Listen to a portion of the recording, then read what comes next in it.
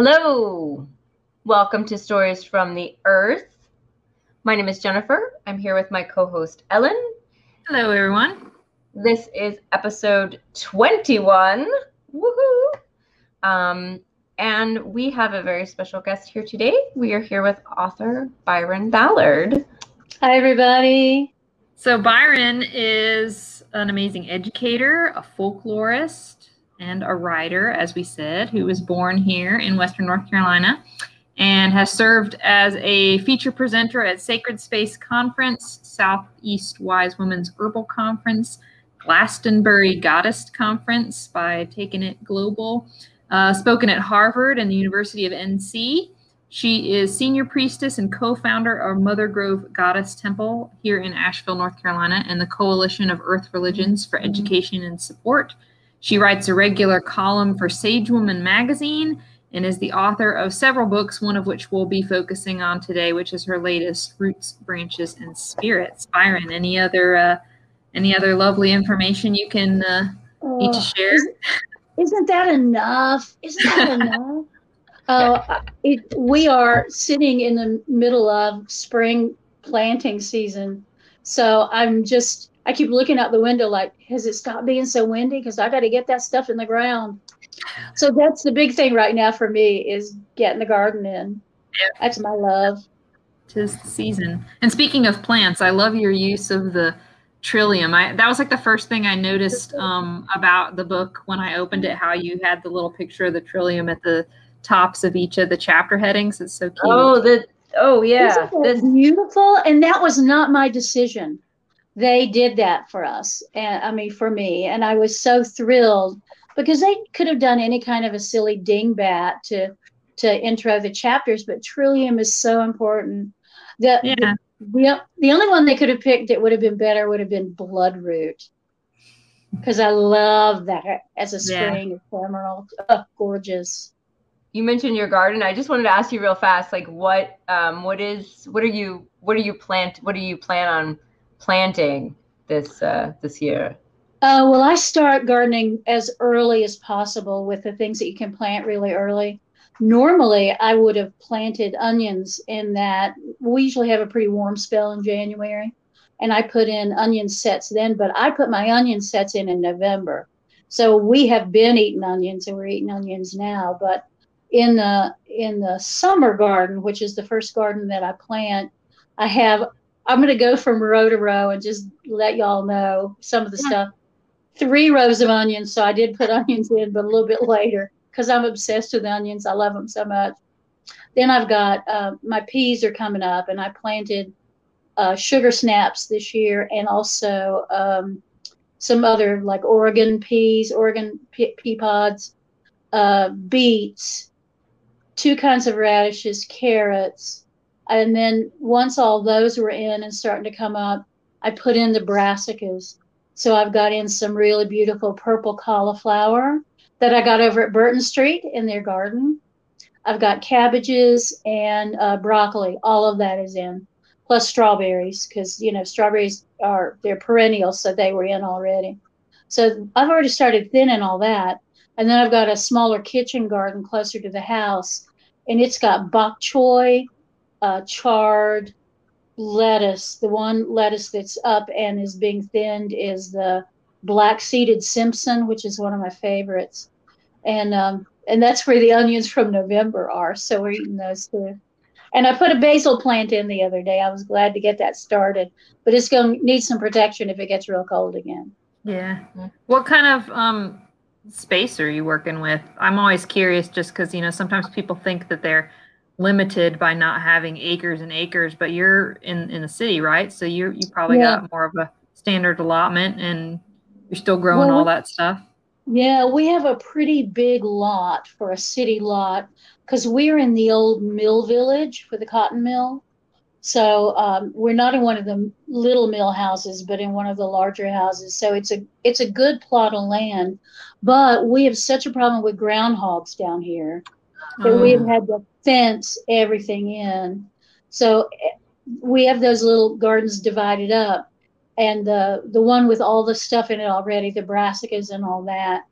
Oh, it's probably maybe 40 by 40 Yeah, or nice. 30 by That's a good 30, size. something like that. It's a pretty good size. And then the little kitchen garden is small. It's maybe 12 by 12. And then we have an Italian garden where I'd usually just grow Italian stuff, but now it's full of asparagus, which is wonderful. And that one is even smaller. That's like an 8 by 8 garden. And then I have outside beds of things that groundhogs won't eat. Like I grow okra out there, and that's not gone in the ground yet. It'll go in probably this week. And tomatoes. So they grow not in a fenced area because the groundhogs, at this point, I'm knocking on wood. The groundhogs have not eaten those yet. But yeah, so I've got little patches of gardens everywhere, and then a bunch of perennials in the front yard and some big good shrubs and flowers. Awesome. So yeah, very much a grow food, not lawns scenario. Sounds like. Oh, I hate lawns. I hate them. I hate them. And I was doing interfaith work years and years ago when there were a lot of women pastors in some of these big Christian denomination churches. And all of them had this dream of digging up the big front yard. Because, they have these huge front yards, these Protestant churches. And usually it's just a lawn. And they have to pay so much money to have somebody take care of it. So the woman who was at Grace Covenant Presbyterian on Merriman, I can't recall her name right now. She was like, I just want to dig this whole thing up and put in food. And by golly, a couple of years later, somebody came in as a volunteer and said, why don't we make this into food? And now you all know there's just that beautiful garden. I keep wanting to sneak in there at the end of the season because they have such beautiful collards. And it's just like a mile of collard greens. And I just think, now, would those Presbyterians miss just a few collards? Maybe, but they'd be okay with it. I think they would. And I bet if I gave him a call, their chief gardener, and said, my collards didn't do good this year, can I have some collards? He'd go, yes. And in exchange for that, you can come and weed part of his garden, which I would be more than happy to do. Honestly, I think relocalizing food is vitally important. I think community gardens are vitally important. And there's too many places in this town where the city does a poor job of maintenance. And if we could get past but what would happen if somebody got hurt on this lot? They'd sue the city. If we could get past that so that we were just growing food everywhere. Yeah. I'm going to go down a rabbit hole with you for a second. There is a program in England, and it's in other places too, but it began in England in a town in Yorkshire called Todmorden, and that is spelled Todmorden. And it was a wool town, and then the wool industry failed, and they did this amazing thing where they decided they were going to use every bit of land owned by the city, by the village, the commons. They were going to use the commons, and then everybody who wanted to in their own yard would monocrop. And so the whole town you walk through this town, and different stores have done big raised beds. The example I always use is the police department, because we have such a problem in this country and in that country too with policing and interfacing with police and all of that. The police department has put in 3 big raised beds right in front of their building. And the year I was there, because I went over to visit, they had all carrots. And the whole idea is that you go out in the morning with your basket. Oh my gosh. You want to get stuff for salad. So you go down to Jennifer's house, and Jennifer has those beautiful, beautiful lettuces, and you pick some lettuces, and then you go down to your house and you get some onions, and then you go to the police department and you pull some carrots. And so it's like this mini monocropping, and it has been so successful, this program, that it has moved to other villages in England. And in Todmorden, it was so successful that they now have a farm just outside the village bounds, and they're raising livestock. When I was there, they were putting in a pond for fish. They have these big, beautiful greenhouses, and it's an extraordinary thing. You can look it up as Incredible Edible Todmorden, and it's the Incredible Edible program, and it's extraordinary. I don't know how we could do that here because we don't have the same relationship to the commons, because in our sense of it, it's not like City County Plaza is owned by the people of Asheville. Right. It's like the city will kick your butt off of it if you would dare go up there. Can you imagine going up there with one of those garden weasels? And I'm just gonna put in some tomatoes. That'd be okay, wouldn't it? Yeah, somebody from Parks and Rec would be on you, and your butt would be in jail in 5 minutes, guaranteed. Yeah, that's why in our country you got the guerrilla gardeners that have to kind of fly under the radar just to get anything in, and then hope that it stays there. It's such a shame. I know there's a constant battle here in Asheville with the tiny little bit of food forest in the park down near City Hall. I forget the name of the park off the top of my head, but it's got a lot of fruit and nut trees in it. George Washington Park, I think, something like that. Washington Carver. Yeah. So they just constantly have a battle of like, are we going to rip all those trees out? No, don't rip the trees out. We're going to rip the trees out. No, don't rip the trees out. Like, why? Just leave them alone. Just leave them alone. What is wrong with you? The trees. Don't you have enough to worry about without worrying about established nut trees? Hello? Yeah, seriously. Hello? I mean, hello? Yeah. That shouldn't be a problem. That's food. It shouldn't. In fact, we have in my neighborhood, we have a community garden that we negotiated with the city about, and we have, paperwork and all that stuff. It was a real negotiation with the understanding that at the point where the city decides that real estate is more valuable to them sold, then we'd have to take everything out. Wow. Everything. Now we're growing in raised beds, and so if and when that happens, because we all know how the city is, when that happens, we will send teams of people in there, and we will take the soil too. We'll take it all, so none of it will be lost. But it's wonderful, and I wish the city, and I hope the city, and I'm not going to wish about it, I hope the city will come to a place where ordinary citizens can go to them and establish that, yes, we will establish a garden, and we will also be responsible for tending it. So we won't dig everything up and then leave it alone so it all becomes a weed patch for Parks and Rec to worry about. I hope that we will get to that place. I'm not sure that we will, but we might. If enough people push, we might. Yeah. I think so. Enough. And we are blessed with nonprofits like Bountiful Cities that coordinate so many things. Yeah, they're awesome.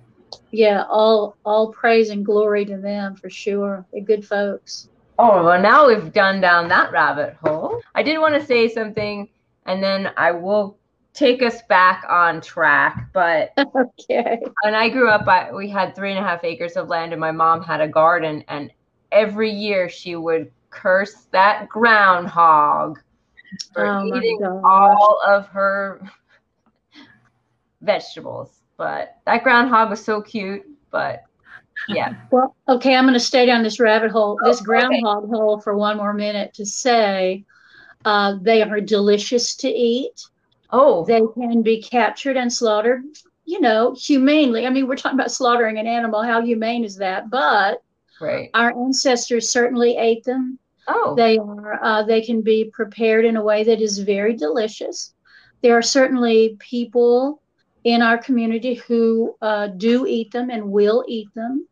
And by the middle of the summer, after they've eaten your grandma's garden, your mother's garden, and they've eaten all my romaine and all the raspberries, their flesh is very sweet, but pretty fatty. So that is one thing that if you look at ecosystems and biospheres, the reason we have a problem with groundhogs is that we have gotten rid of the predators to groundhogs. Right. We have gotten rid of the whole class of apex predators.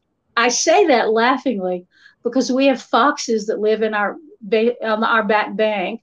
We have bears that come through here. So we do have, and we have coyotes. So we do have some of those apex predators, but as a class of predator, we really don't have enough of them to take care of the groundhogs. And our obligation, I think, one of our obligations as a species is that if we have chosen to destroy the apex predators in an ecosystem, it is our job to become those predators, because that's the only way we have the balance. That's why deer eat all of the beautiful lawns in Biltmore Forest, is because there are no apex predators in Biltmore Forest. Animal predators, let's be clear about that. Right. There's no animal apex predators there to take care of it. Now I'll back us out of the groundhog hole. They are delicious though, but very fatty. Well, that is greasy groundhog. Yes, yeah. The key to it is to grill it, maybe over open coals, so that the fat drips down, the way you would cook a goose or a duck. Okay. That is also pretty fatty. I learned something. I didn't know that people ate groundhogs and that they were tasty. So that's good information. I've never had one, but maybe one day. You never know. Well, I grew up in West Buncombe County, and I think I've eaten just about everything. There's things I would not eat again. Let's be clear. Okay. But I've eaten a lot of things like squirrels and possums and stuff like that. Possum is very greasy.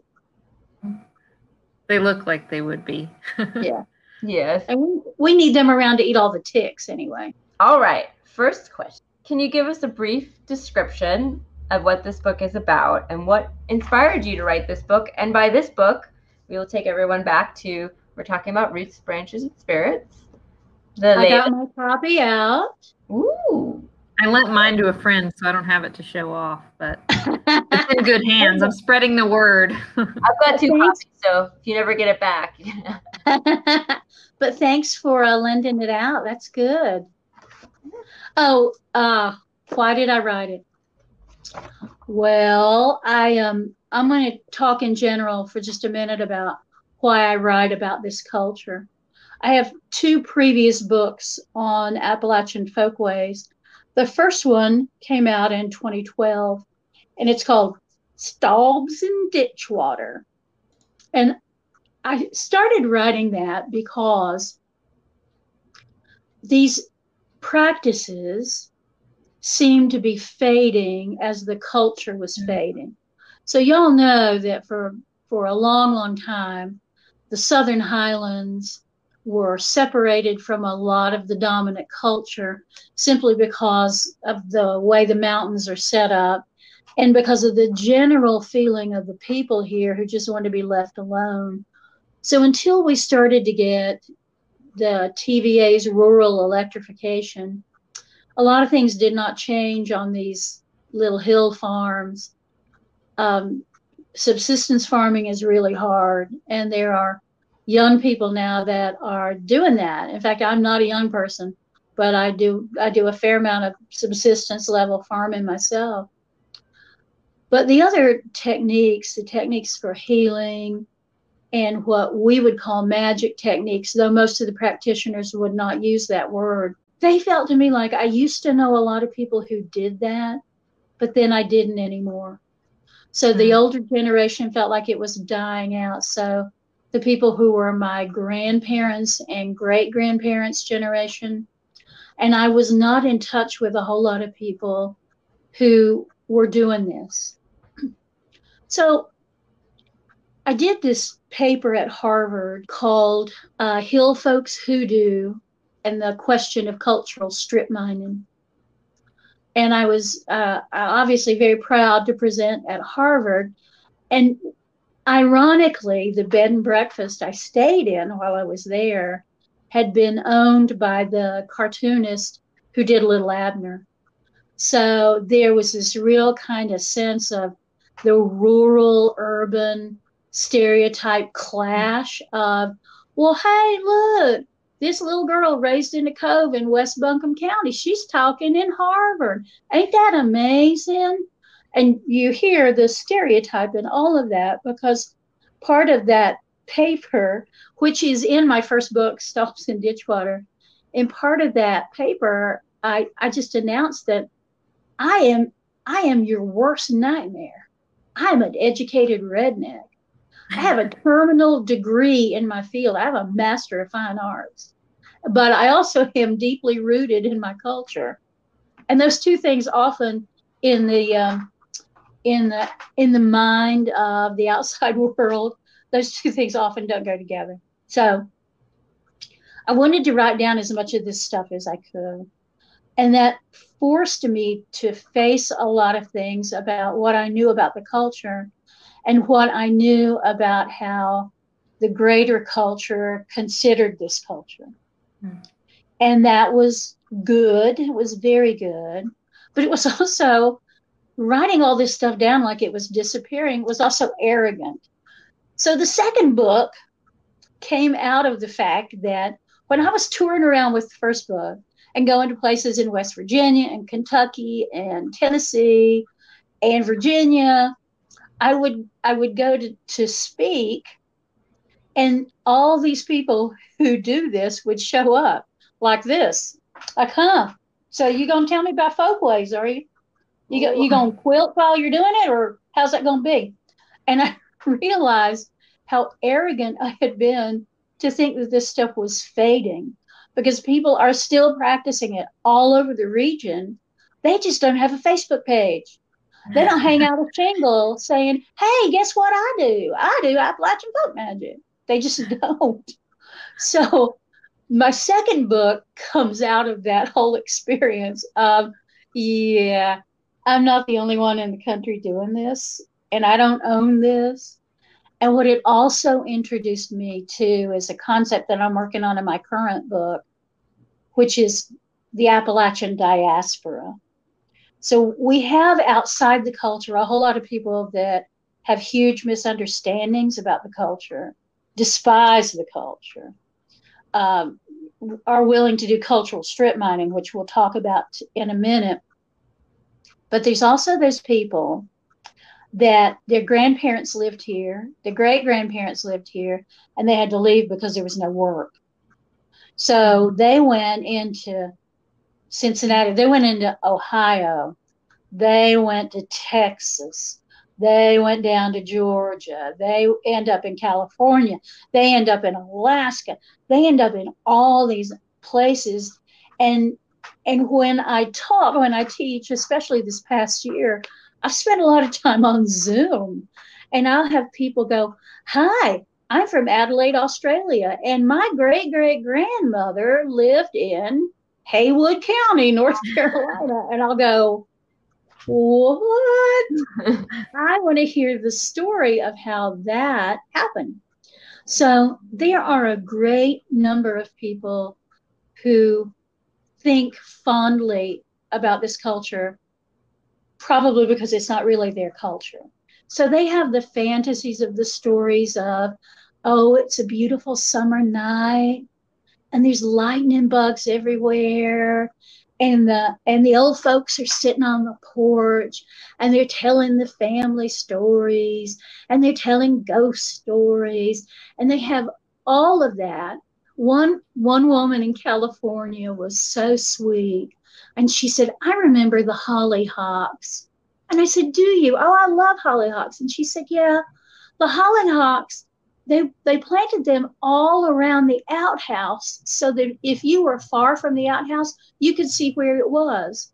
Well, that is a lovely, tender thought, but it means that, yes, her grandmother or great-grandmother did not have indoor plumbing, so had to go out to the outhouse. So that the whole idea has been romanticized because these people are not living with having to get up in 11-degree weather to go outside to poop. Which, by the way, at that time of year, there wouldn't be hollyhocks to be seen anyway. So. No, exactly. No hollyhocks then. So can you kind of define more that term, cultural strip mining, like, or ways that you recommend people sort of check themselves to avoid that they're doing it, especially with the influx of tourism and everything that we're seeing to this region in many recent years? Well, I want to give a shout out to my friend and colleague who is ill right now. Her name is Marilyn McMinn McCready, and she is a very traditional Appalachian storyteller.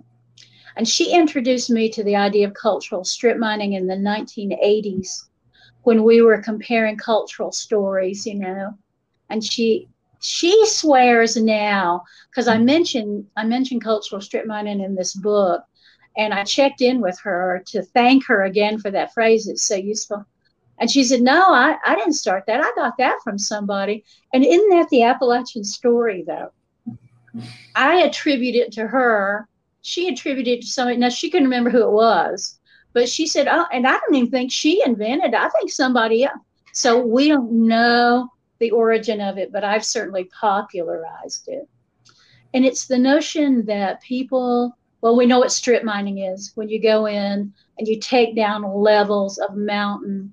And so you can take coal primarily, but any kind of mineral that is buried in the heart of the hill, you take that away and you destroy the mountain in the process. That's what strip mining is.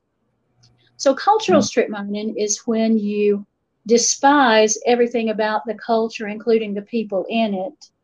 But there's that one thing that you love, buddy. Oh, I just love bluegrass music. Don't you? It's too bad it's all done by those dirty, inbred, ignorant hillbillies. So that encapsulates what cultural strip mining is. We understand in Appalachia that we are the butt of jokes. In fact, we are one of the last cultures that you can mock with impunity. Nobody's going to stop you. There's not an Appalachian anti-discrimination league. We don't have that. I mean, God knows the Appalachian Regional Commission doesn't touch any of that.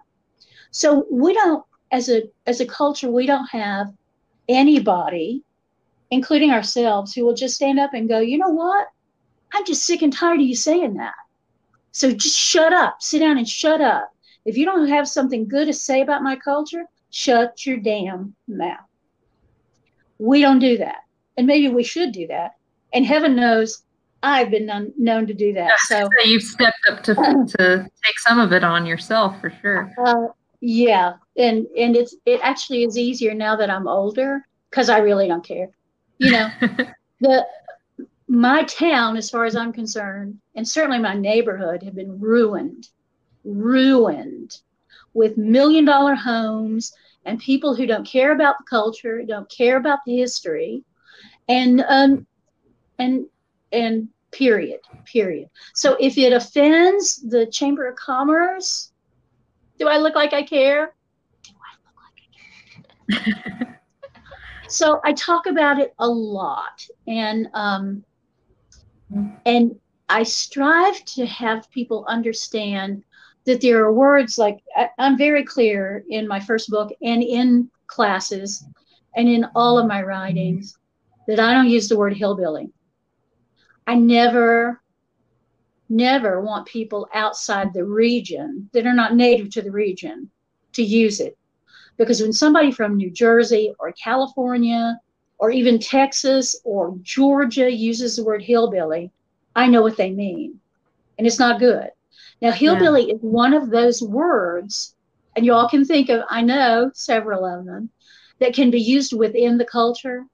So if I'm sitting here with my cousin, I can say, well, those are some hillbilly shoes you got going on, girl. What is up with that? And we both know what that means. But if somebody from New Jersey, I don't want to pick on New Jersey, if somebody from Massachusetts is down here visiting, and they don't necessarily, and because I'm speaking to them in the accent not my native one, and they don't understand that I am from here and of here. And they will say, well, I mean, it's a beautiful place, but I tell you, you get outside the city limits and they're just all these hillbillies, all these rednecks, all these blah, blah, fill in the blank. Yeah. I know what she means. I know what she means. And before my family was in blessed Buncombe County, or as I like to refer to it, I came from West by God Buncombe County. Before that, my family was in Madison County and Haywood County and Henderson County. And my family's been here a long, long, long time. So I am not but so patient with all of that. And the reality is that we are one of the richest biospheres in the world. And it used to be that poor subsistence farmers could raise enough cash money with ramp hunting and ginseng and all that to pay their taxes, to buy the kids' shoes. But now foraging has become a cottage industry. And there are people out there who are foraging pounds and pounds and pounds of these materials, and they are scarce now. And plants like ginseng are on their way to extinction because of what we have whole different kind of strip mining. Yeah, exactly. But it's the same thing. It's still strip mining out of the area. So I talk about it a lot. I fight about it a lot. I don't know how much can be done about it. There are wonderful groups. I mean, if y'all don't know United Plant Savers, you need to know them. There are wonderful groups that when these big pipelines were coming through and they were just clear cutting whole acre upon acre of land to bring in a pipeline, there were people on the ground who were going ahead of them and pulling out these native plants because they knew they would just get bulldozed. Yeah. And there were people like me who would say, you send me what you got and I'll find a place to put it. And then we, dump a little money in their PayPal account to help them do what they're doing. And there's still people doing that. Now we do still have pipelines going through, but now it's development. Yeah. Now it's let us clear. Have y'all driven down Tunnel Road lately? The last time I went down, it was kind of a shock because it had been the better part of the year of the pandemic that I hadn't bothered driving into Asheville that way. And then I went and I was like, whoa, that's all new. Jeez. Yeah. I drove down Cox Avenue down South Slope last week after I went to the post office because I was feeling all feisty. I got my second shot on Tuesday and I was like, I'm ready to conquer the world. Let's see what the hell's going on South Slope. And I went down there and it's a place I don't recognize. And then horrific development off Ashland. So I'm not a fan of development and I'm not a fan of developers because I think as a rule, we do it very, very badly. And it is a toxic mess. Yeah. Well, in terms of how that links into sort of the cultural strip mining, I feel like, there's a lot of people that might move here with the best or most simple intentions, not realizing even if they buy into one of those new developments, how contentious it is to the locals when they do so. Or even if they're not necessarily, they might be a little more aware in those situations, but say they just move into a really old bungalow and just fix that up. And, they're generally not doing a lot or they think they're not doing a lot to impact what's going on around here, but they unwittingly are. How do you help those kinds of people avoid cultural strip mining in that they move here with the best of intentions, but they don't necessarily know how they might be impacting things to the negative? Whoa, that is such a big question. So I must start with this, is that somebody who moves here because they love the mountains or they love whatever it is they love about Asheville, they move here and they do what you're saying. They buy a little bungalow and they grow a garden. They grow in their own food and they get to know their neighbors. That's not who I'm talking about. I'm talking about Florida developers who come in here and they buy land, and sometimes they cheat people out of their land, and I've seen that happen. And then they create McMansions, or they create these greenwashed gated communities. Oh, but there's a bee yard. Oh, but there's an apple orchard. And that is the worst kind of greenwashing. Now, this person that bought the bungalow, boy, this is a dangerous rabbit hole, and you may want to cut all of this out. We have seen property values here escalate in a horrifying way. Horrifying in the past 5 years. I mean, it was bad before that, but in the last 5 years, it has been horrific. And that person who bought the bungalow may have come from, let us say, Long Island, which is where my husband's from, Long Island, where if you own a bungalow there, it's probably worth $2 million. So you decide you're going to move out of the city, you're going to move to a smaller town, you want to move to an artsy town. So Asheville, as we all know, the Tourist Development Authority and the Chamber spend millions of dollars every year to advertise us out of market. So you open up your Sunday paper on Long Island and you go, that looks beautiful. I think I'm just going to sell up here. So you sell your home for $2 million. Then you come down here, and to spend $250,000 on a bungalow doesn't seem like a lot of money to you, because it's like, whoa, well, the market here is really good. Well, let me tell you, that damn bungalow is worth $45,000. In a real market, it's worth $45,000. So what that person has done is they have elevated the property value, the property value, but what they've really done is elevated the property cost, so that people who are living here in a place that is totally dependent on a tourist economy, because we've lost any kind of industry, and there can be almost no investment here that is not tourist related, hence all the hotels. So what happens here is that people are working here and they love it here, but they can't afford to live here anymore. My daughter lives in Charlotte, and she is paying less for rent in Charlotte than she would here. And that's obscene. And I don't believe in sin, but if I did, wasting food would be one, and that would be another. But the only way you can do anything about that is if you do not elect people who love developers and real estate people to the city, county, and the county commissioners. The only way you can even begin to control it. And we are too late with all of that. It makes me sad to think about how people who've, lived here, most of, if not all their lives, especially if their families go back in the area, are like getting priced out of even being able to stay in what they know of as home. And Jennifer can even speak to that. She's been having quite the adventure the past few months. Yeah, I've got two things to say. Yes, we are looking for a house currently in this crazy market. So we are one of the, and our realtor said that half of the people that they are dealing with are coming from out of town. And it's just really difficult because we just want to find a little house that we can afford. And the people coming in from, other places that have so much more money, they're coming in, they're driving up the market. So we're all trying to find spaces on the outside.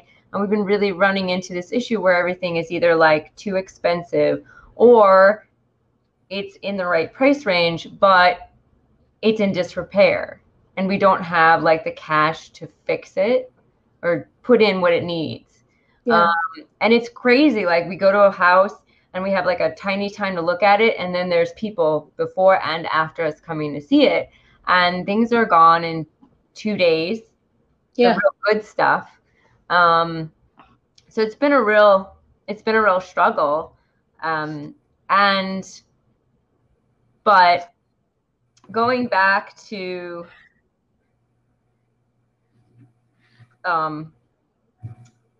before when you're talking about back to Ellen's question and about the people that moved in and just bought the house and then got to know their neighbors and everything else. So that was my family. Like in the 80s, we came from New York. We came from Brooklyn, and we bought a old farmhouse and 3.5 acres of land, and like my mom did a garden, and we purchased Johnson's Farm and Home Supply in Weaverville. I don't know if you're familiar with that. We were the last owners. And yes, I miss that place. Yes. Yeah. Me too. And so we just sort of got, like, for me, like, I was 9, so I just got impressions of what people thought about the region, and for me as a 9-year-old, I was like, man, why are we going to this boring place? Like, I just thought it was boring. Like, I didn't, but by the time we were here, and it was a little transition, but once I did, I felt like I got adopted, like by the land, by the people. And, and I think our neighbors thought we were weird, but, but my mom was so enthusiastic about like learning how to garden and everything that they helped her out all the time. And so I think we just, they became part of the culture and everything else. And so that is such a beautiful story. And there's so many people that moved here during the Back to the Land movement in the 70s and 80s. And they did just what you're talking about your parents did. What they really wanted to do was fit in. And they wanted to do their thing, man. And because of that, they were able to reach past. We have a real kind of cultural reticence here. And I mean, it does sometimes grow to the point of being xenophobia. But generally speaking, we just, we don't necessarily trust people very much. And there's lots of good reasons for that. One of them being cultural strip mining. But I don't know, you probably know Vicki Lane's work, don't you? She's a writer who lives up in Madison County, and you wouldn't know she hadn't been here for 8 generations because she has gone seamlessly in and learned from her neighbors, learned the stories of her neighbors, and she writes wonderful books. It seems like when there's the respect and the humility entering into it, then the culture is happy to sort of adopt you in because you're not stomping all over them. But if you come in high and mighty, then you better be prepared to get knocked down a peg or two for sure. Yes, that is a really good way to put it, actually. Yeah. And the sense that I hear this a lot, and I know other people do too, is that, well, but where I came from, we did it like this. And it's like, well, maybe you should go back to where you came from if that's how you like it done. Because the way we do it here is like this. Okay?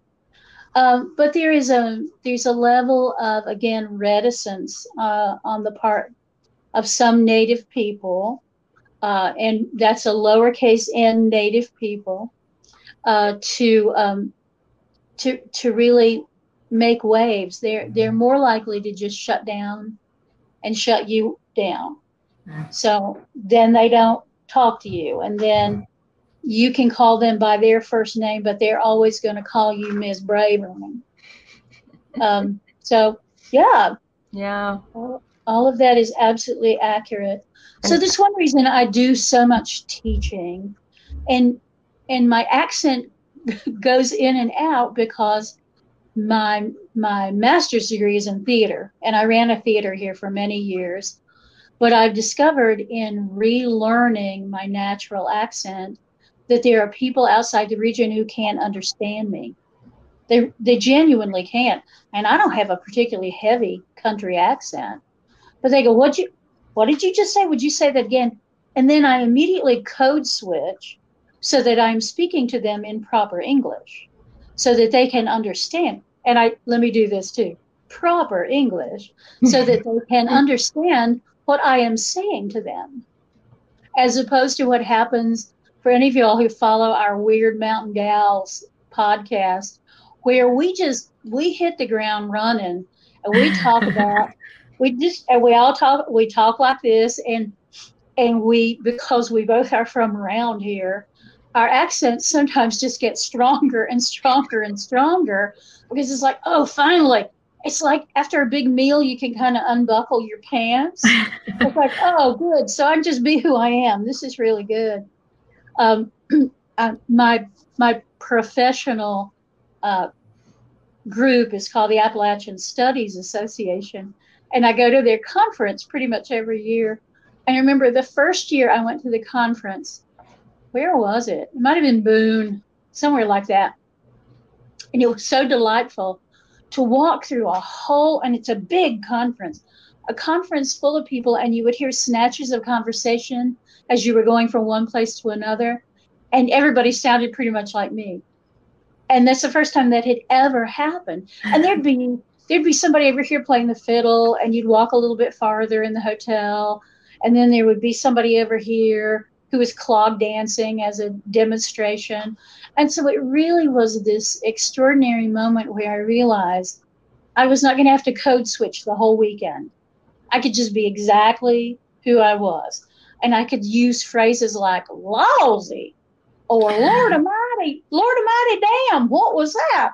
And nobody would have to stop, and I'd have to code switch back into my code switching accent as a normal and regular American person and explain, the word lousy is a corruption of the word of this phrase that comes out of the diaspora of. I never had to do any of that, because I heard people say things I'd not heard since I was a kid. I'd go, oh my God, people really used to say that. I remember that. It's funny because oh, sorry. No, even me, because I feel like the northern accent collided with the southern accent, so I almost don't have one, but I can, when I'm with people speaking a stronger southern accent, I can hear that come out stronger versus when I'm with people with more of a northern accent. Like my parents still have their northern accent. People are like, where'd you guys move from? Or like, we've been here for 30 years, because they still have it. Your people are from Brooklyn? Oh, yeah. Yes. And do they have the Brooklyn accent, or did they? I'm sure they don't at this point, but no, they still do. Yeah. Oh, that's great. I mean, oddly enough, my parents moved to Texas 2 years ago to be close to my brother. So I'm the only one here, and it really broke my heart that I wasn't able to purchase our house with our land. I think that was really. And I bet it broke their heart that they couldn't just say, come here, come live here. We're going to Texas. I think so. They had to sell it to have the money to do the move, and yeah. I hope they got a good price for it. They did, although right now Mom was like, look at the house, they're trying to sell it for like $500,000 and blah blah blah. And I'm like, no, I'm not looking at the house. I'm not looking at the listing. It's gonna make me sad. And it's already on the market again. Oh my god. Yeah, it's already on the market again. But yeah, they still have their accent, so it's very strong. That's great. I'm so in favor of people keeping their native accents, because we lose something in the culture when we lose that. That's another piece of people like me choosing to lose their accent, because frankly, outside the region, and even some places within the region, you can't have the kind of accent I had growing up in West Buncombe and expect I'd get hired for a job or to be treated with any kind of respect, or for anyone to think that you are intelligent and capable of cleverness. So there is this, and when I discovered the phrase code switching, it was perfect, because so many people choose to leave the region because, for any number of reasons, jobs, they get priced out of land and houses, whatever. And then they get outside the region, and if they try to talk the way they talk, then they understand what that huge stigma is around language. But the accent here, like the accent in Haywood County is slightly different than the accent in Henderson County or in Madison County. And Yancey County is different still. So it's a subtle thing, but just to keep even a slightly generic Southern Appalachian accent can be really, really hard if you are not in this region, because people judge you. Mm-hmm. And we stand always, as a region, we stand between these two weird stereotypes, where we are either sort of long lost throwbacks to an Elizabethan age, where people talk just like they did in Elizabethan times, and they, make spring tonics and whatever else. And then the other one is deliverance. Mm-hmm. And so those are the two cultural stereotypes that we have to swing a hammock in between and go, well, sometimes it is like this a little bit, and sometimes it is like this a little bit. And that's a challenging place to be, especially if you're a young person trying to figure out who the hell you are. Mm-hmm. So do you want to go out in the world and have people immediately judge you on your accent and where you're from, when you know they're already going to judge you for all the other things people judge you for? So on my part, there is no judgment on people who choose to leave the region and to code switch. None at all. It breaks my heart because they have to do that. Mm-hmm. So that's part of what my work is, that, I want that 18-year-old who was top of her class at Marshall High, and she did not choose to go to Mars Hill University, but instead she chose to go to the Rhode Island School of Design because that's her talent. And I want her to be able to go there as fully Appalachian as she can be when she's at home, and still be respected for her talent and ability. And we're just not there yet. Take and pride. I don't know where we'll be. Take pride in where she comes from without having to feel defensive over it. Yeah.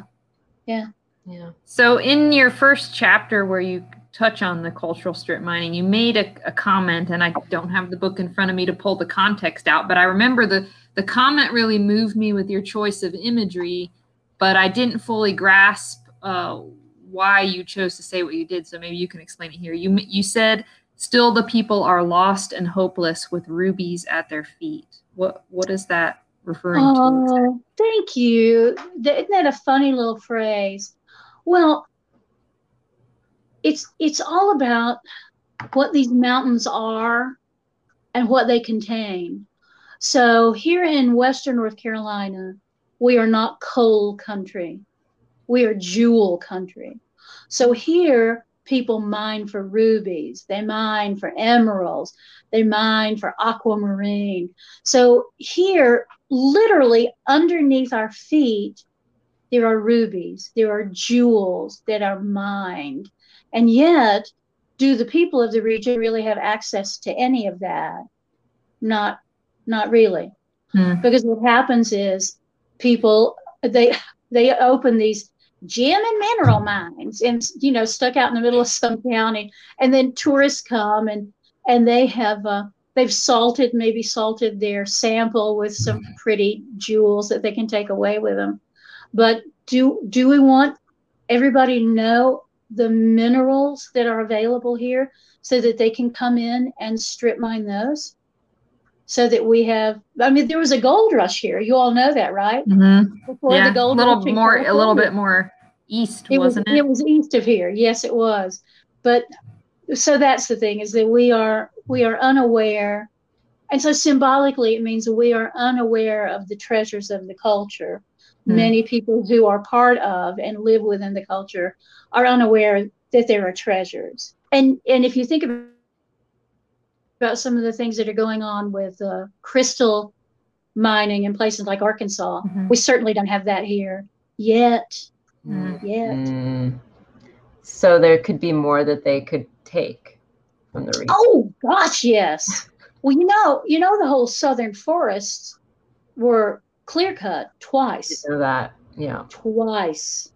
And that's why when you go to places like Joyce Kilmer, and there are a couple other kind of secret places that are maybe virgin, but certainly are old growth, you have to lament the fact that there are not those trees left. Yeah. Because they got cut down and sent down a river somewhere to a sawmill somewhere else. Yeah. So that was our dowry here, were all those trees. I remember when I found out, and I was that the trees had been like clear cut, and I was like, wow, I had no idea.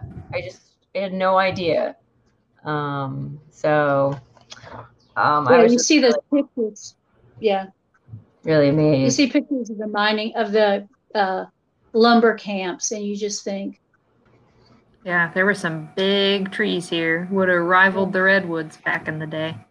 Yeah.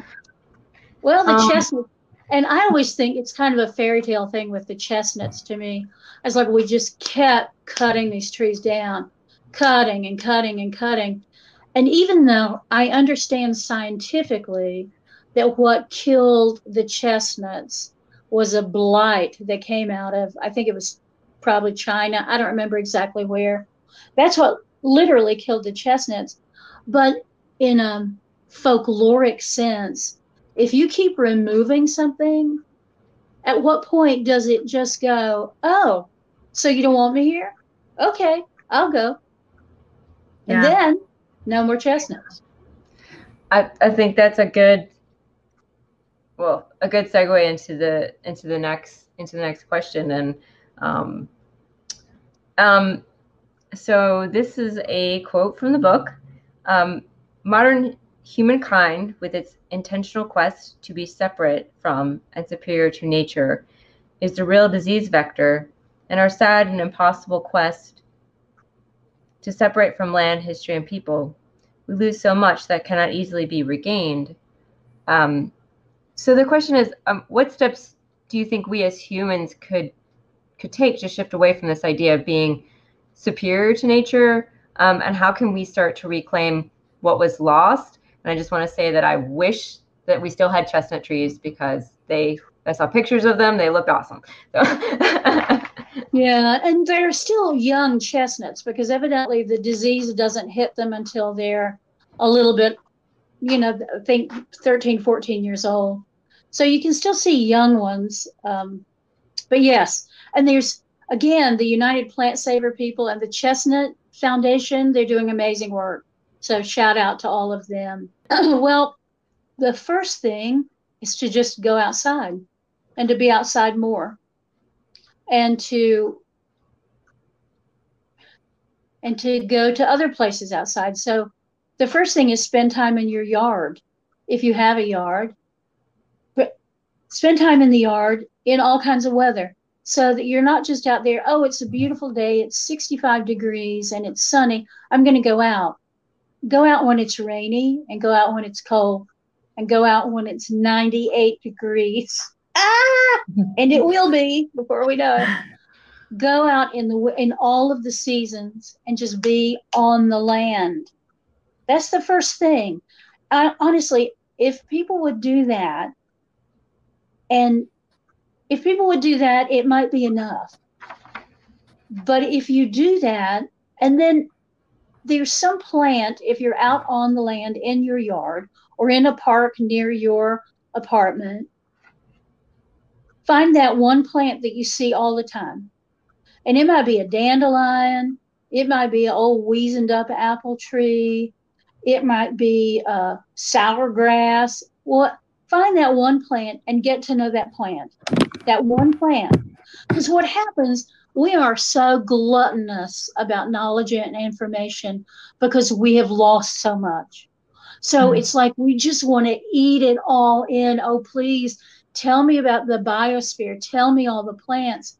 Well, you could spend your whole life here and not understand every plant that grows here because it is such a diverse biosphere.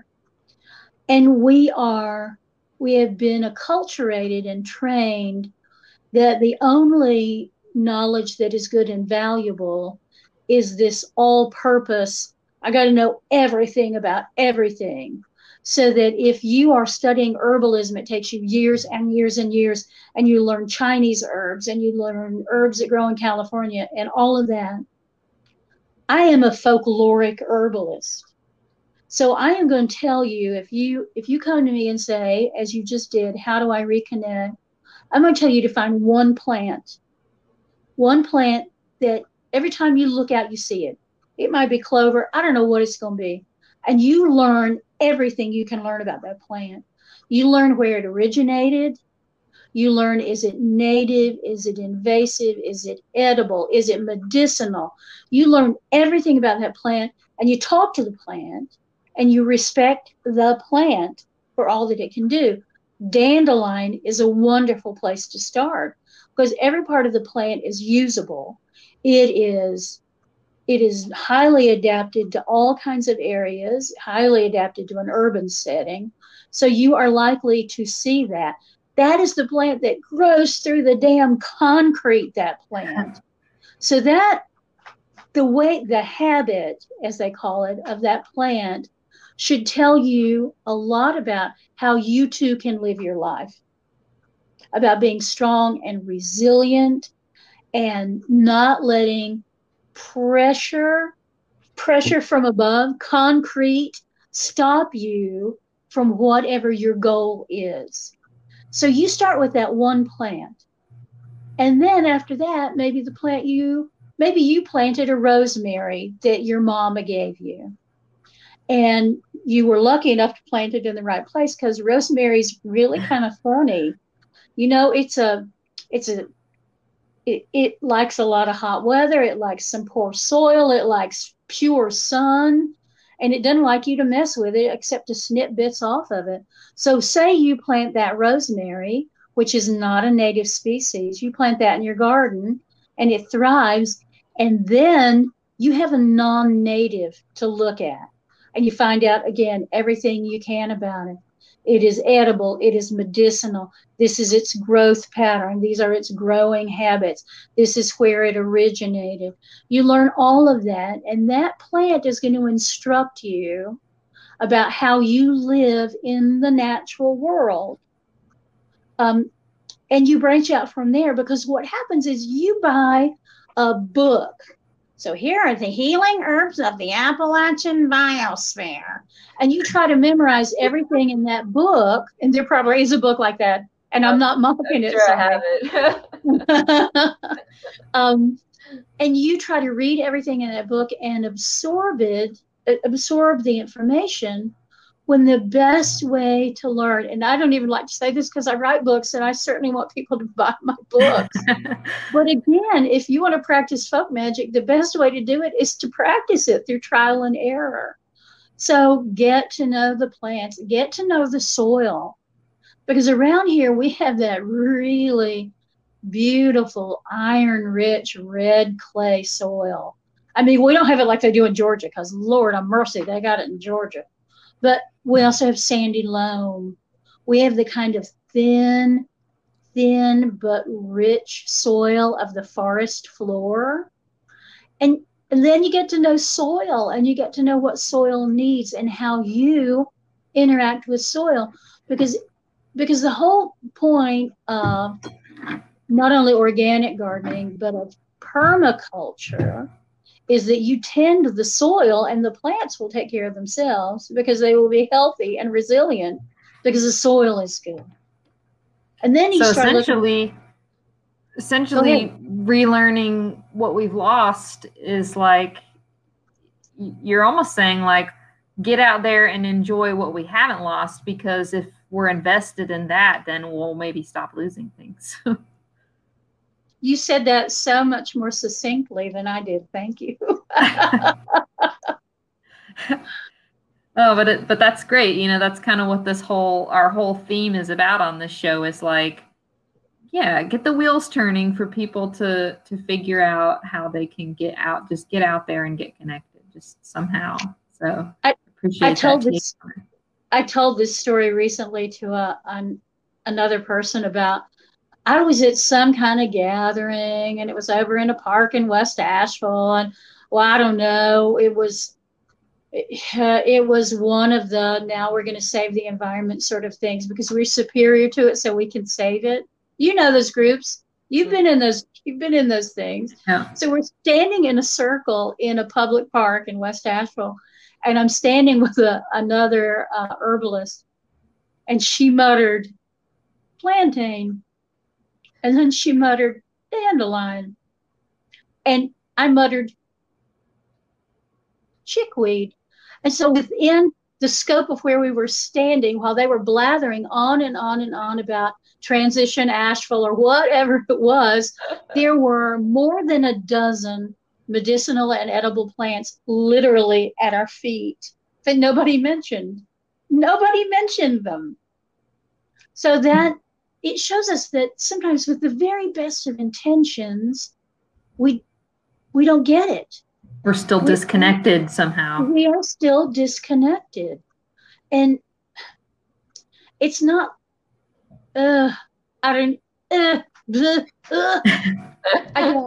obviously I get frustrated trying to not be judgmental about people who are approaching this for the first time, but also being really speaking truth to power about these people who, they're my age, they're older, and they're your guru. I'm going to be your plant guru now, and you are going to get all this information through me. Well, you know what? I don't need an intercessor for my spirituality. I sure as hell don't need an intercessor between me and plant life. And nobody does. Nobody does. So we have to understand that many of us have lost the knack of talking to a dandelion. But it's not hard. It's not hard to reach down and feel that leaf and to see the little spiky edges on the leaf, to break a leaf off and see the milk that flows through an older dandelion stem. That's not rocket science. That's just paying attention. I so appreciate you putting that out there so forthright, because I know both Jennifer and I have kind of gone around the loop before of just like stressing about like, but how are we going to learn? Who are we going to learn from? Everyone must find a master. And it's like, yeah, but how did those people learn? And how did the people before them learn? Everybody just learned because it was there and they had to use it. So they found out how to use it, Yeah. And kind of take it down a notch, and into the getting grounded, like literally, Literally, exactly, literally grounded. I have sometimes told people because I teach a lot of magical practice too, and people go, "You don't understand. I'm a Gemini. I can't get grounded." And I'll go, "Okay, it means you have to work harder. If you were a Taurus, it would be easy. You would be like, now I'm grounded."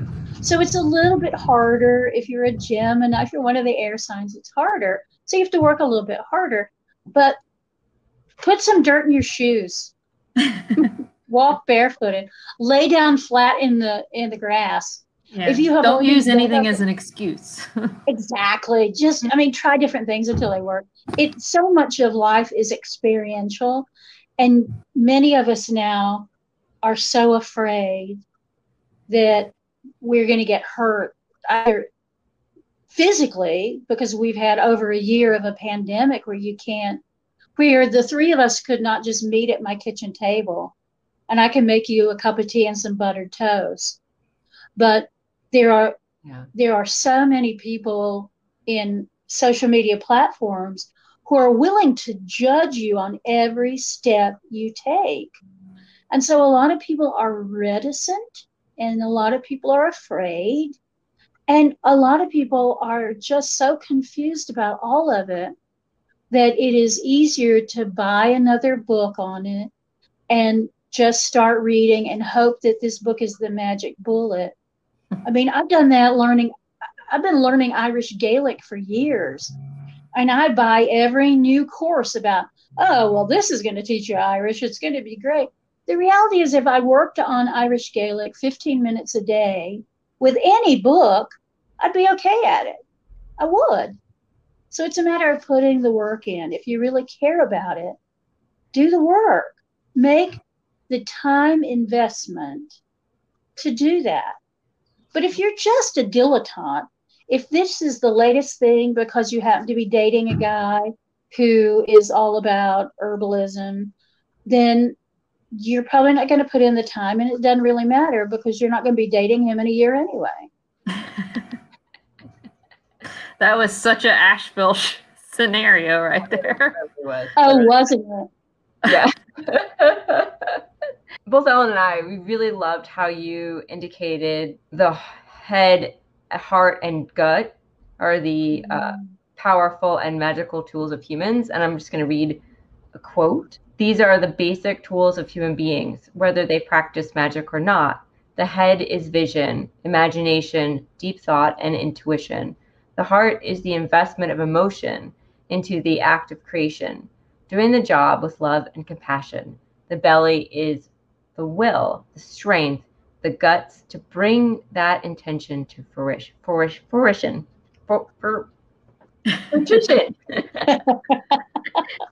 Fruition. These powerful tools work for art and parenting, for parenting, for partnering, and for magic, for everything really. Can you explain more for our listeners how and why this is? We tend to look at everything in life. I think probably everything. I don't know. I'll quantify that a little bit.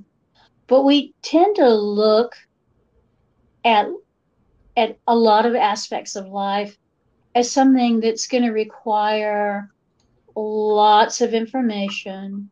And because many people have been brought up in a way where they haven't had to meet a lot of challenges on their own, they don't know where to start with stuff. And it is true for me, at least, and I think for other people, that if you start by paying attention, and that if you realize that anything worth doing is worth putting time and effort into, then you start to understand that those basic building blocks that you just read in that quote, those basic building blocks work for almost everything in life. That you have that creative spark about something, and maybe it has to have a gestational period, and you find that you're very passionate about it, and that you find that by doing this one thing, perhaps you can show compassion to your community or your neighborhood or your family, and all of those things begin to work together through the medium of your hands to create something that is greater than the sum of all those parts. And I talk a lot about community, and I talk about it in terms of weaving a basket. So there's a lot of different parts, and some of it has to be wet, some of it has to be dried previously. I mean, there's so many ways that you take things and you go around one thing, and then you tuck in, and then you go under another thing, and you are persistent in the patterning of what you're doing. And that patterning then can expand into whatever you are doing. But what it means is that you are creating something that is secure and something that is a container. And then it can contain all sorts of things. It can contain how you parent. It can contain how you age. It can contain how you do magic. All of that. Wow. And it does sound like the It sounds like a 4-H club, doesn't it? Heart, Yeah, it does. It's like weird Appalachian 4-H club. Hey, well, sign me up. Well, what I think is so nice about the way you put it is that you're calling it out in all humans. It's like, look, own the power that we have inherent to our abilities, and that everybody has the potential to tap into that and use those forces, for, whether you want to call it and look at it as magic or not is almost beside the point. It is sort of the power that humans possess, and we have the ability to make the best of it if we invest our energy in that way. Yeah. Well, we talk in terms of something that is natural versus something that is supernatural. I think it's all natural.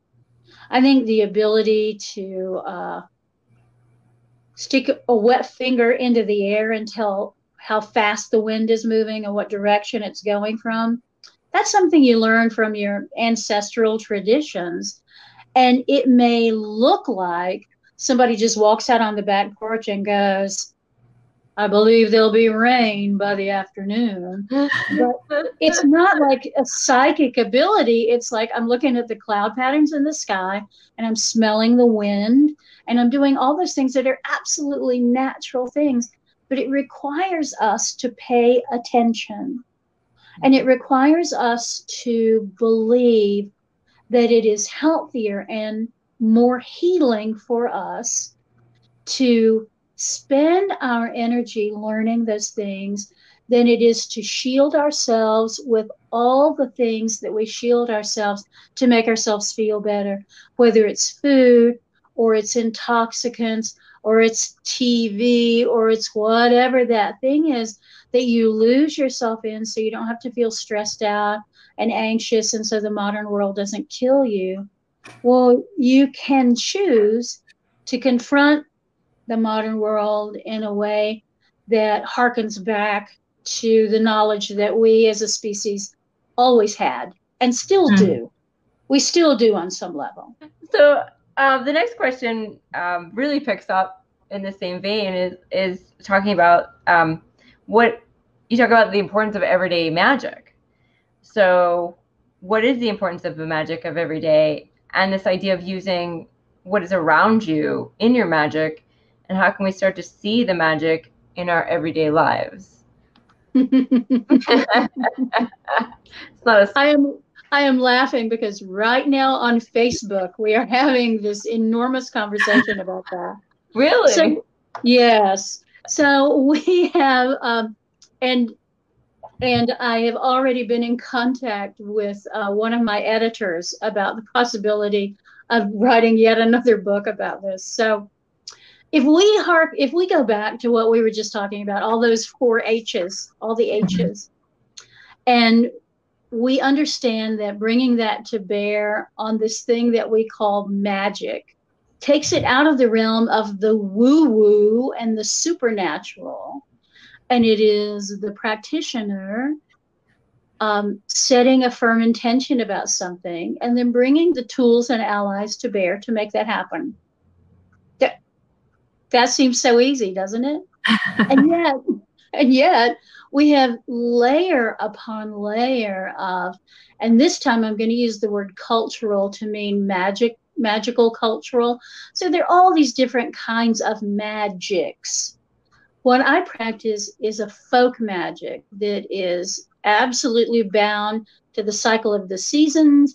It's bound into how the moon is and how the earth is. It's bound into all of that.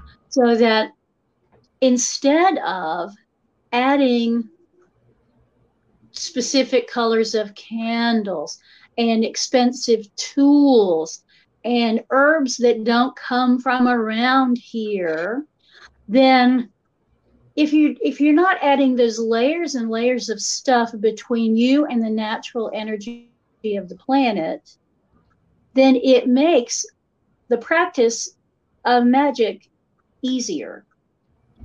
So you don't need to remember a rhyming couplet or 3 garbled Latin phrases. You don't have to have spent $200 on a hand-tooled wand. What you can do is ground yourself. What you can do is consider your intention with your head, ground yourself, pull energy up, and send it to your intention. That's magic. That's what magic is.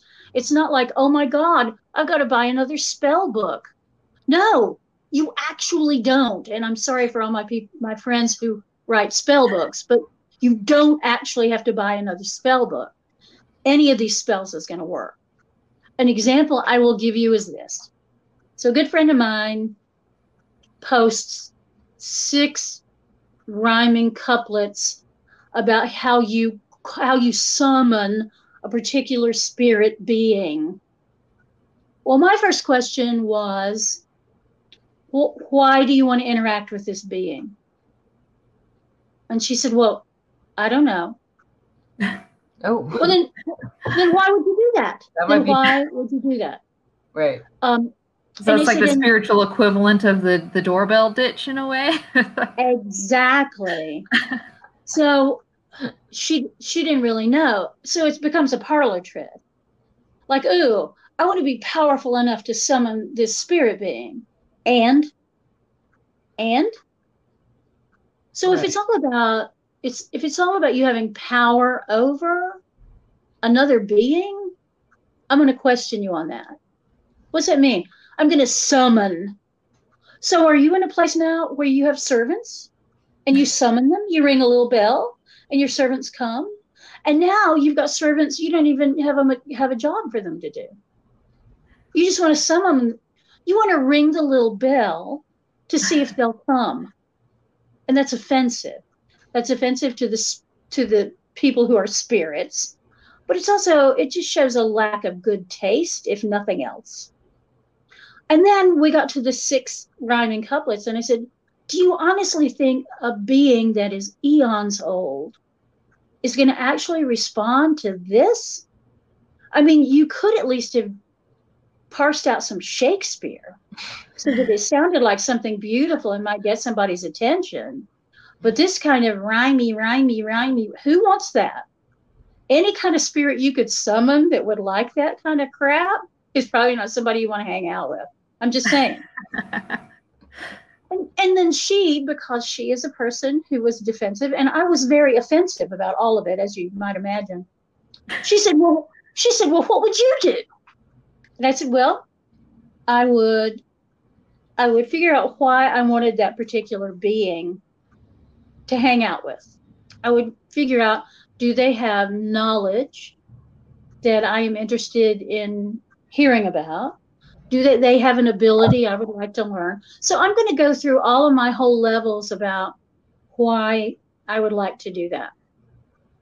There is a wonderful meme that makes the rounds periodically of a little girl who summons a great big hairy demon to have a tea party with her because she didn't have any friends and she just wanted to have a tea party. Valid, absolutely valid. She set her intention. She did her work, and then when the demon got there, yes, how can I help you? She said, would you have a tea party with me? I made sandwiches. So absolutely, absolutely valid. But to just do something like that to prove that you can, I don't think not that my approval matters, but I don't think I would approve of that. So I told her I would research the spirit being in question as much as I can. And heaven knows there's tons of research you can do now online that you couldn't do 30 years ago or even 20 years ago. So you can find out everything there is to know about them. And then I would find out what they like to eat. Because, I'm a country woman. I'm an Appalachian woman. If I know what you like to eat, I can bring you to my house. I can just say, I need some really excellent cornbread, and I've got some fresh buttermilk, and I've got some butter that I churned. Are y'all hungry? Come on over about 4 o'clock. I'll set the table. It'll be good. So, and then find out the things they love. Some spirit beings love music. So you can sing,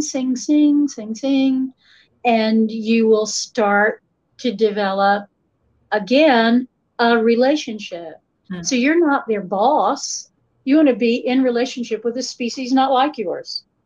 Well, that's a good segue to something that I guess you're kind of known for. I take it that you're kind of known for it because I see you post about it a lot and following you on Facebook and everything. And then you had a good section about it in this latest book, the candy spells.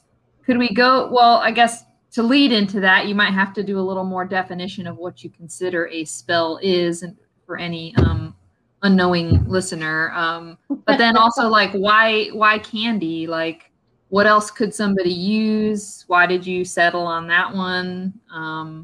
Etc. This is such a funny thing. So I don't refer to them usually as spells. I refer to them as working or a job of work. So anytime I'm doing magical work, I think of it as work. But candy spells are like this gateway magic that anybody can do. And it's simple and it's effective. Now you layer into the simple effective of the candy magic all the things that we know about grounding and using energy and setting intention. Use all of that. It doesn't change because the tools have changed. But years ago, I went to a conference for the Association for the Study of Women in Mythology. And there was a woman of Indian extraction. I think she was first generation in this country. And she was talking about Kolem, K-O-L-E-M or K-O-L-A-M. And it's there's a province in northern India, I believe, that believes that the more people you feed in the day, the more blessings accrue to your household. Isn't that lovely?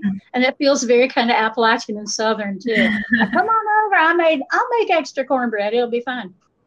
So the woman of the house goes out every morning with rice flour, and she does either a beautiful mandala right in front of the house, or if she's like an exhausted mother, like most of us are, she just goes out and she throws some out. So this woman said, so there's the Martha Stewarts who spend hours drawing these beautiful designs, and other people just go eat, bring me blessings. I got to go. I got 11 kids to go through. So the idea that over the course of the day, insects eat it and animals come through and some of them eat it. And at the end of the day, the breeze just kind of blows the rest away to feed beings that you may not actually literally encounter. And all of that accrues blessings to your household. So I got to thinking about that. And I developed the first of the candy magics, which is the marshmallow spell, the marshmallow hex. And in it, you take a marshmallow and your intention is that your boss at work always takes credit for everything you do. And because of that, you can't advance at work, and nobody on a higher level than you will listen to you. And you're getting more and more frustrated, and you don't want to have ideas, but you know that your ideas are furthering what your work is. So this hex is to knock your boss down just a peg, so that your boss begins to understand that the praise needs to be shared and it needs to accrue to the person who had the idea there. So you write your boss's name all over a marshmallow in pencil. That's the best thing. You'll ruin a Sharpie doing this. So use a nice soft pencil. And then you're going to prick it with like toothpicks or something, because, you know, marshmallows have that kind of really firm outside shell that's really just dried out from being in contact with the air. So you want to prick that.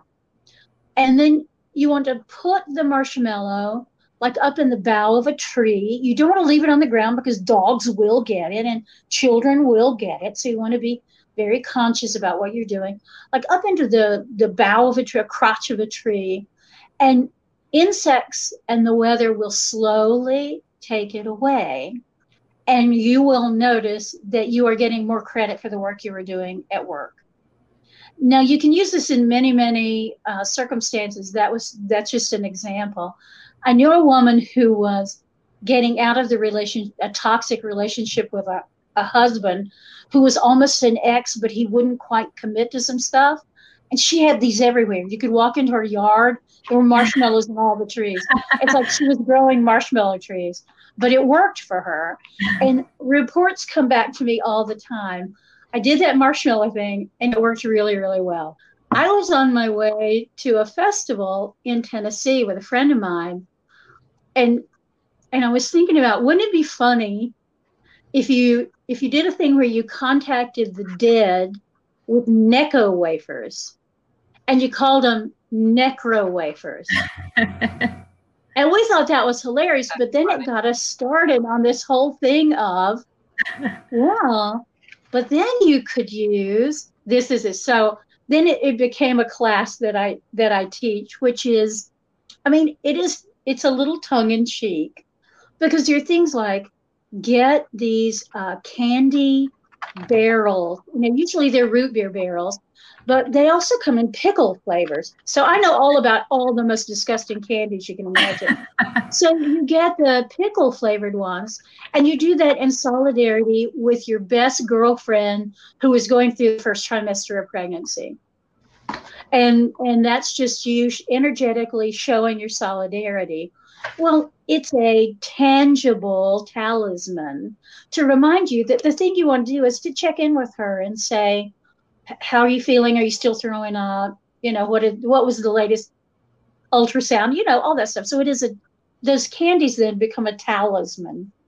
And it's just a lot of fun. But someone said, this is like gateway drugs. So you tell people they can do this with a Reese cup. Well, then what are they going to be capable of? And I said, well, if they can do it with a Reese cup, they can do it without a Reese cup.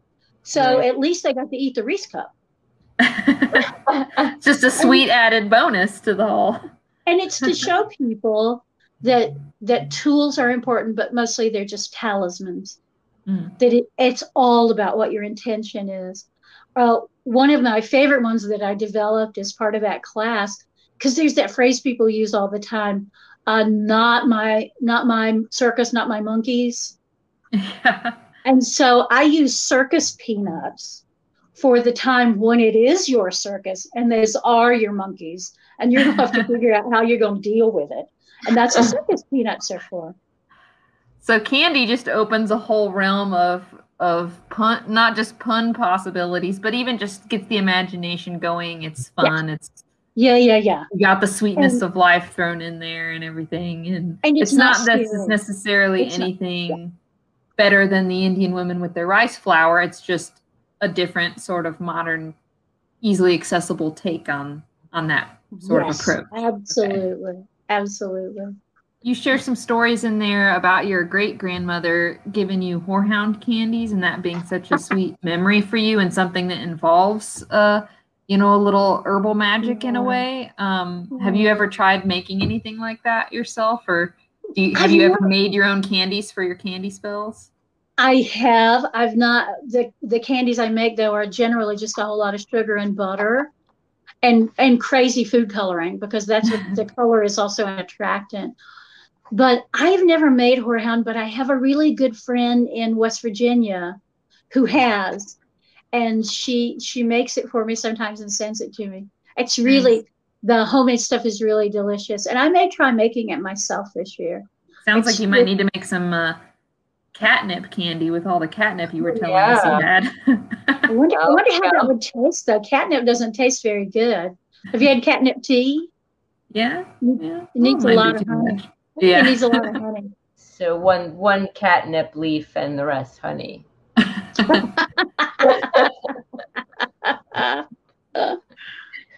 Essence of catnip. There you go. I love it.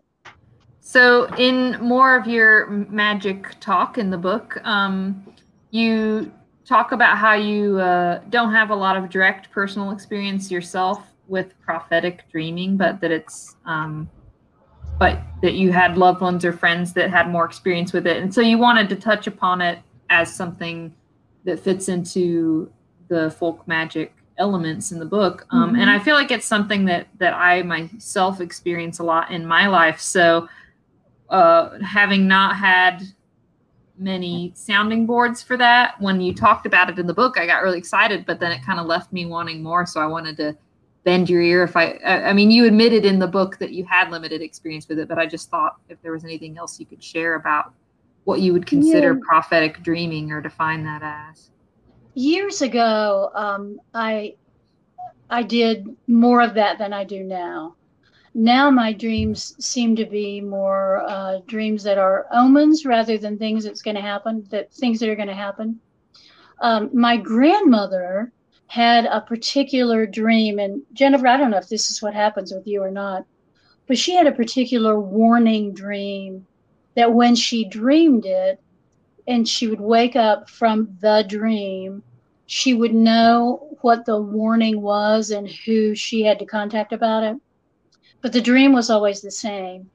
And the feeling with her was that if she told what the dream was, she would lose the ability. So she never told any of us what she specifically dreamed, but it always shook her up. And then if it was something, related to us as kids, she would call my mother and say, "Oh, I had the dream. This is what you need to do." And she did that with a lot of people. She was aware that her ex-husband had died. The family story is that she was on a chair changing a light bulb, and somebody came in the house and said, "Get down from the chair. I've got to tell you something." And she didn't even move. She kept doing what she was doing, and then said, and just looked over her shoulder and said, "I already know. My ex is dead."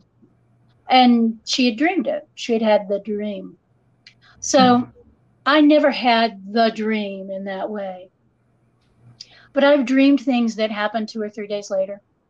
But it's not something I regularly do. And now the dreams that I tend to have are dreams that seem very totemic, so that there are obvious sigils and images that then when I wake up, I go, this is what all of that meant. So it's a little bit of a different thing. Jennifer, what kind of dreams do you have? That kind of, to me, all those things you just listed kind of sound like they would still kind of fall under the umbrella of what you could call prophetic dreaming. I guess you're referring to prophetic dreaming as being very much like, I dreamed this thing exactly this way and it exactly happened that way. Yeah. Well, I think we technically call that precognitive dreaming. Okay. But so yeah, I would say the kinds of dreams I have will usually be more probably along the symbolic route, but I have had instances where it's like, that's so specifically symbolic and different from a lot of other dreams. So I'm just gonna kind of, like you said with your relative, phoning up the other relatives and going, I've done that to friends and family before, like, just so you know, I had this dream, so maybe you should, watch. The most recent example was I just completely at random dreamt about my sister losing her cat and being just beside herself about it. And I was asking her in the dream about, well, did you put up like lost cat posters to try to find the cat? I woke up the next day and told her that because it was just such a specific thing for me to have dreamt. And she said, "Oh my gosh, we just took our cat out yesterday for like, they've been trying to train her on the leash. And they were like, this is the first time we took her out. And she actually seemed to enjoy it and was getting almost a little curious for her own good. And we don't have the right size leash for her. She could have slipped out of it. I'm going to make sure I go get her the right size leash now." And I was like, man, I'm so glad I said something, like just little things like that. So when you mentioned it in your book, I was like, I wondered if you knew, is there something that you would advise people on, like how to hone that skill or something, like a meditation? Yeah, absolutely. I mean, start by just doing everything you can to remember your dreams. And that's just a matter of training yourself to remember. So that first thing in the morning, and this happens, I think, to a lot of people, first thing in the morning, and you wake up and you have like trailing clouds of the dream. You remember the feeling of the dream, or you remember your car was in the dream. Well, the more you think about that every morning, so even if you have to pee first thing, before you do that, think about, what was I just dreaming before I woke up? And you will train yourself to remember the dreams better. And there are aids you can use. Mugwort is a wonderful plant for helping you remember your dreams. Well, I've got a lot of that on my property, so I should make more use of it. It's so funny right now. Mugwort is a hot commodity. I think among the TikTok witches, they're all about the mugwort, and you know, people can't keep it in stock. Like at Raven and Crone, they can't keep it in stock, and it's so funny because it's just a big old honking weed. It's everywhere. I've got some smudge sticks. I could sell them. Exactly. I've got you could do a bale of mugwort. I mean, Ellen had mugwort take over her garden. Like almost the whole garden was full of mugwort. So there's a ton up there. It's a very successful plant. How's that? Very successful. Don't have to have much of a green thumb. It'll do its own thing. No. So you can train yourself to do that. I mean, I have had instances where it was truly prophetic. So when I was in graduate school, maybe before either of you were born in the 80s, someone tried to shoot Ronald Reagan. Well, I dreamed it about 3 days before it happened, and I woke up going, "Oh my God, somebody shot the president. Oh my gosh, somebody tried." And I turned on the radio, turned on the TV, and there were no news reports. And I thought, well, surely if he had like gotten hurt or killed, it would be everywhere. Well, it wasn't anywhere. And my two roommates got up and I said, did you hear somebody tried to shoot Reagan? And we all hated Reagan. So, you know, we weren't, but just so upset. And they were like, are you crazy? Nobody tried to shoot Reagan. 3 days later, somebody tried to shoot Reagan. Wow. And then I was like a 9-day wonder. It's like, I dreamed that. Oh my God, Sunday night dreamed that. It was so weird. So I've had that happen a few times. So sometimes I wonder how much of human power is in our subconscious, that if we were all more capable of tapping into that sleeping mind, what would we find? I don't know. Might be scary, but it might be useful. They say, how much of our brain do we not use, or we don't know how it's used? Yeah. Mm-hmm. But it's a big chunk. You also, another thing, I guess as a final word on the magic side of the book, you bring up scrying a bit in the book, and it's something that I only had recently started scratching the surface of interest in on account of a dream that I had. And I think you gave one example in the book, but I know that there's like a lot of different ways it can be done. So I was curious if you could go a little bit more into detail of what scrying is, like why do people do it? Why might they employ it? And what are some of the ways that it's done? Is it something that you incorporate into your practice regularly at all? I don't know that I'd say regularly, but I do it. Once you have trained yourself to do scrying, it's hard not to scry. For instance, when we all could be in places, I used to read tarot at Raven and Crone on Merriman on Tuesdays, and they had a beautiful display of crystal balls, and I couldn't look in that direction because my eye would immediately start scrying them. So scrying happens in two different ways. Sometimes you will see an image that foretells something that will happen. And sometimes you will see an image that is at a distance from where you are.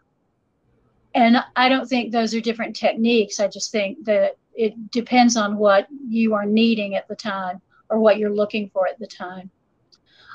It requires you to look into a reflective surface and to see what's beyond the surface of the reflection. Now I'm going to tell you what that means. I love to use, and I think I write about it in this book, the scrying pan, which is a small cast iron skillet. So you fill that with water, and then you darken the lights in the room and put a candle or some other soft light at a distance, at a foot or so away. So there's a little bit of a reflection. And then if you're someone like me who has glasses, you can take your glasses off so that your vision is slightly blurred. And then you are kind of glancing obliquely at the reflective surface, and you just wait there, rest there, while the images float up to you. If you don't wear glasses and have terrible vision like I do, you can squint your eyes or do that thing that we did several years back with the magic eye pictures. Oh, when you yeah. had to kind of look at them sideways. So you can do that. That's a good way to start to scry. But once you've trained your eye to do it, it becomes pretty easy. And a story I will tell you is that I decided a witch should be able to scry a crystal ball. Because, I mean, why not? and I was doing this fundraiser where we were reading tarot and doing other stuff. And so I brought the ball and polished it all up. This is when I was really first starting it as a practice. This woman sat down and I said, would you like the tarot, which I'm very good at, or would you like the crystal ball, which I'm just learning? And she said, crystal ball every time. So I did the whole thing and I started telling her this room came into view. And so I was telling her about the room and she said, oh yeah, no, that's my living room. And I said, oh, okay. And there's a dog and there are 2 cats. And she said, yeah, where are the cats? And I said, well, one of them is kind of near the dog over on the other part of the room, but the other one's in one of the chairs. And she said, which one is in the chairs? And I described the cat to her, and she got really mad, and she said, he knows he can't get in that chair. I am going to whip him when I get home. So I got her poor kitty in trouble. So I couldn't tell her anything about the future. But she said, I'm amazed that you could see my room so clearly. So sometimes it happens like that. For me, I mean, if I'm doing divinatory work, I'm going to use cards or I'm going to use my intuition. Because I'm not adept with scrying, but you can learn all sorts of things with scrying, and I highly recommend it as a practice, even as a meditative practice. You know, a lot of people in the West, we're not good with seated meditation, clearing all the fuzz out of your brain, that sort of stuff. So this kind of meditation can help us. Gives you a little bit to focus on, I guess, just enough to focus our Western loud brains on. Yes. Oh, and I just looked over. I've got my coffee press. It's right up here by the kettle. And I glanced over at it, and with the light the way it is, it's glancing off the top of the silver coffee press. And I started scrying it. So really, it's pretty easy to do. You just got to train your eye and your brain together. And you saw a white cat sitting in a chair.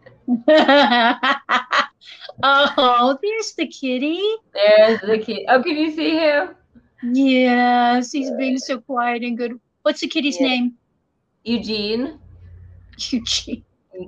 Yes, he's a silly. He's got a lot of a sense of humor, but he was being bad, so I had to grab him, and he's telling me it's nap time or past nap time because it's my nap time. But do you have to nap with him? Well, I have to nap when I go to work because I work weird. I get up early and then I work in the evening at night. So I take a nap in the middle, but he's worked me into his routine. So that's his job. Yeah. So he's like, okay, it's nap time. Let's go.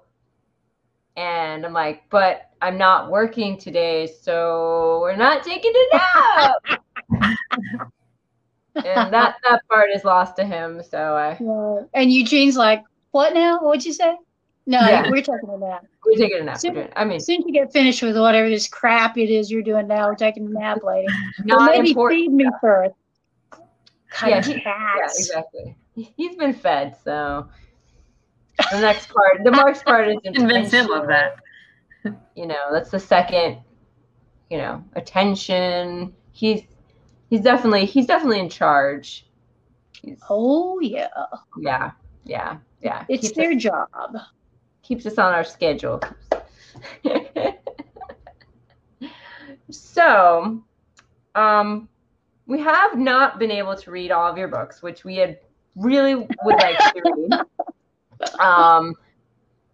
So what would be a good place for, you know, someone who's, because you've written several books, to start reading your books, and then maybe you could give like a brief overview of each one.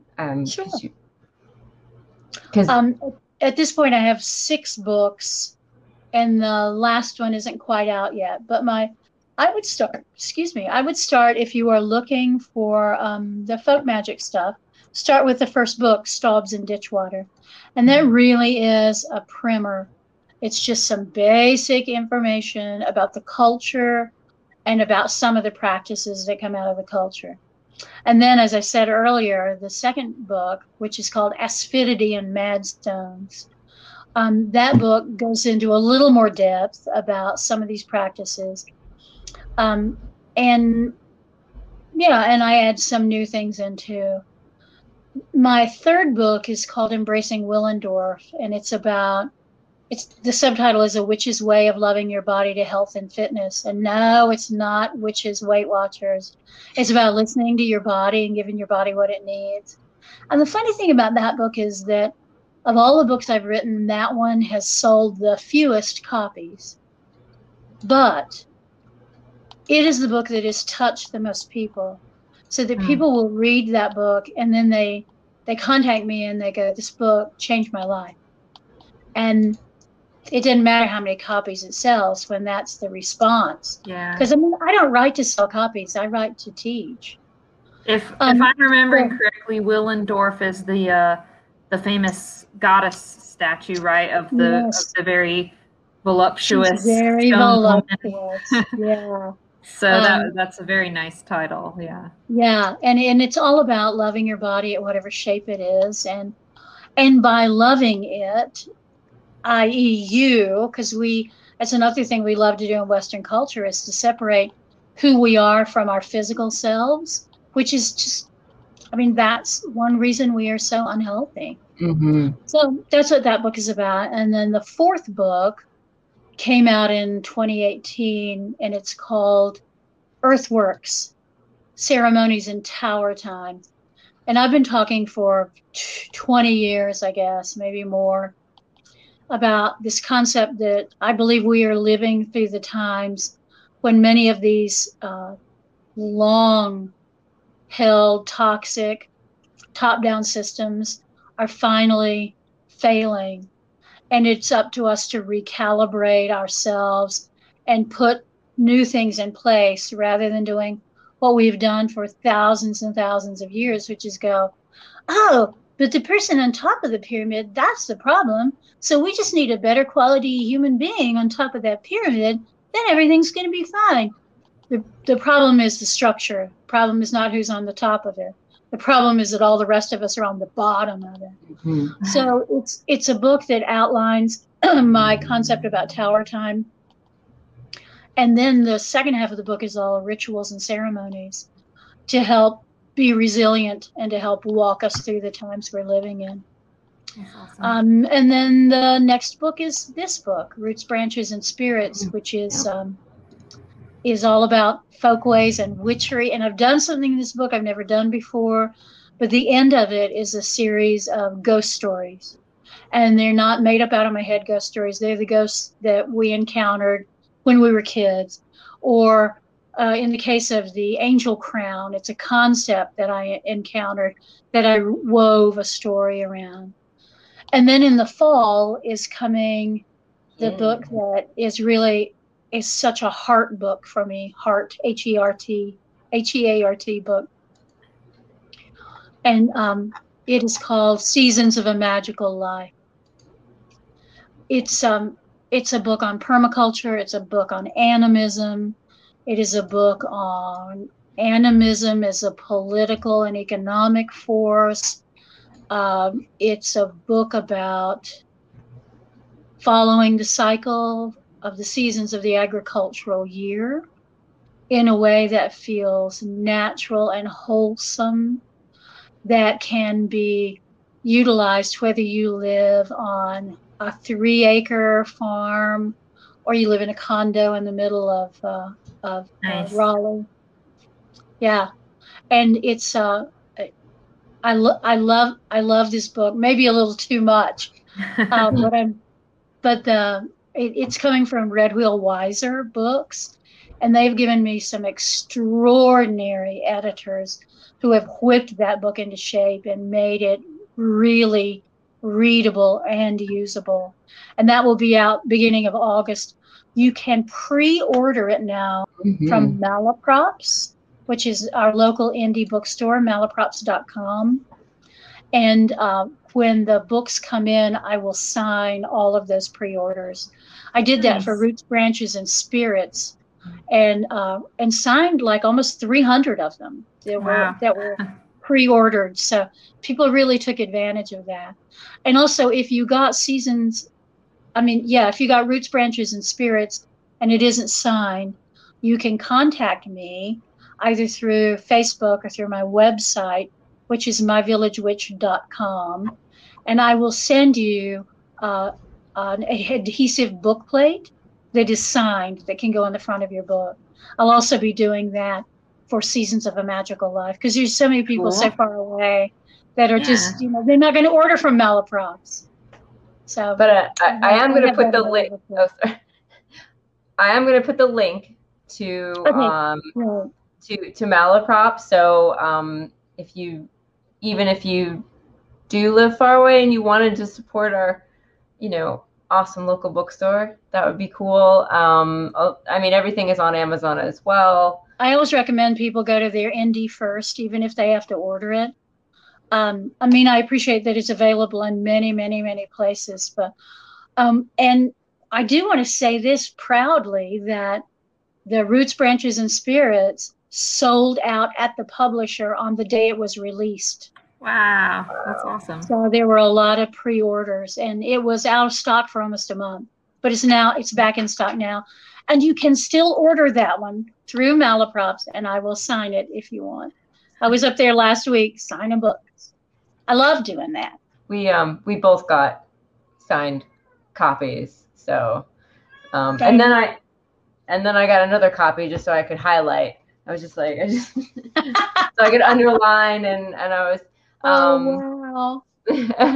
So I don't have like a huge lot of time for reading, but I work in a job where I can listen to headphones. I can listen to whatever I want as I'm working. So I was really excited that the Roots, Branches, and Spirits had an audible version, and also the Seasons of a Magical Life also is going to have an audio version. So, and usually what I like to do is just buy the book, the physical book anyway, and then listen to the audio. Double dipping. Hey, how does she sound, that narrator? She sounds good. Yeah. Good. Yeah. I tried to get them to let me do it, because I used to do voiceover work a lot, but they said, no, we've got somebody. Back off, writer. That'd be nice. I mean, I would have liked you as well, but but she's fine. She's good. I think from hearing you talk and hearing her talk, I feel like the sentiment comes across. Good. So that's good. So the one thing I wanted to ask is about, I've been seeing you post on Facebook some prototypes of what looks like maybe a tarot/oracle deck in the works. I'm crazy. I am crazy. I do not have time. It is gardening season. I do not have time for this. However, I had mentioned before, we do this podcast called Weird Mountain Gals, and we got this wild hair. It's been over a month ago. Well, you know, we could do a little bitty divination deck. That'd be fun. It'd be fun.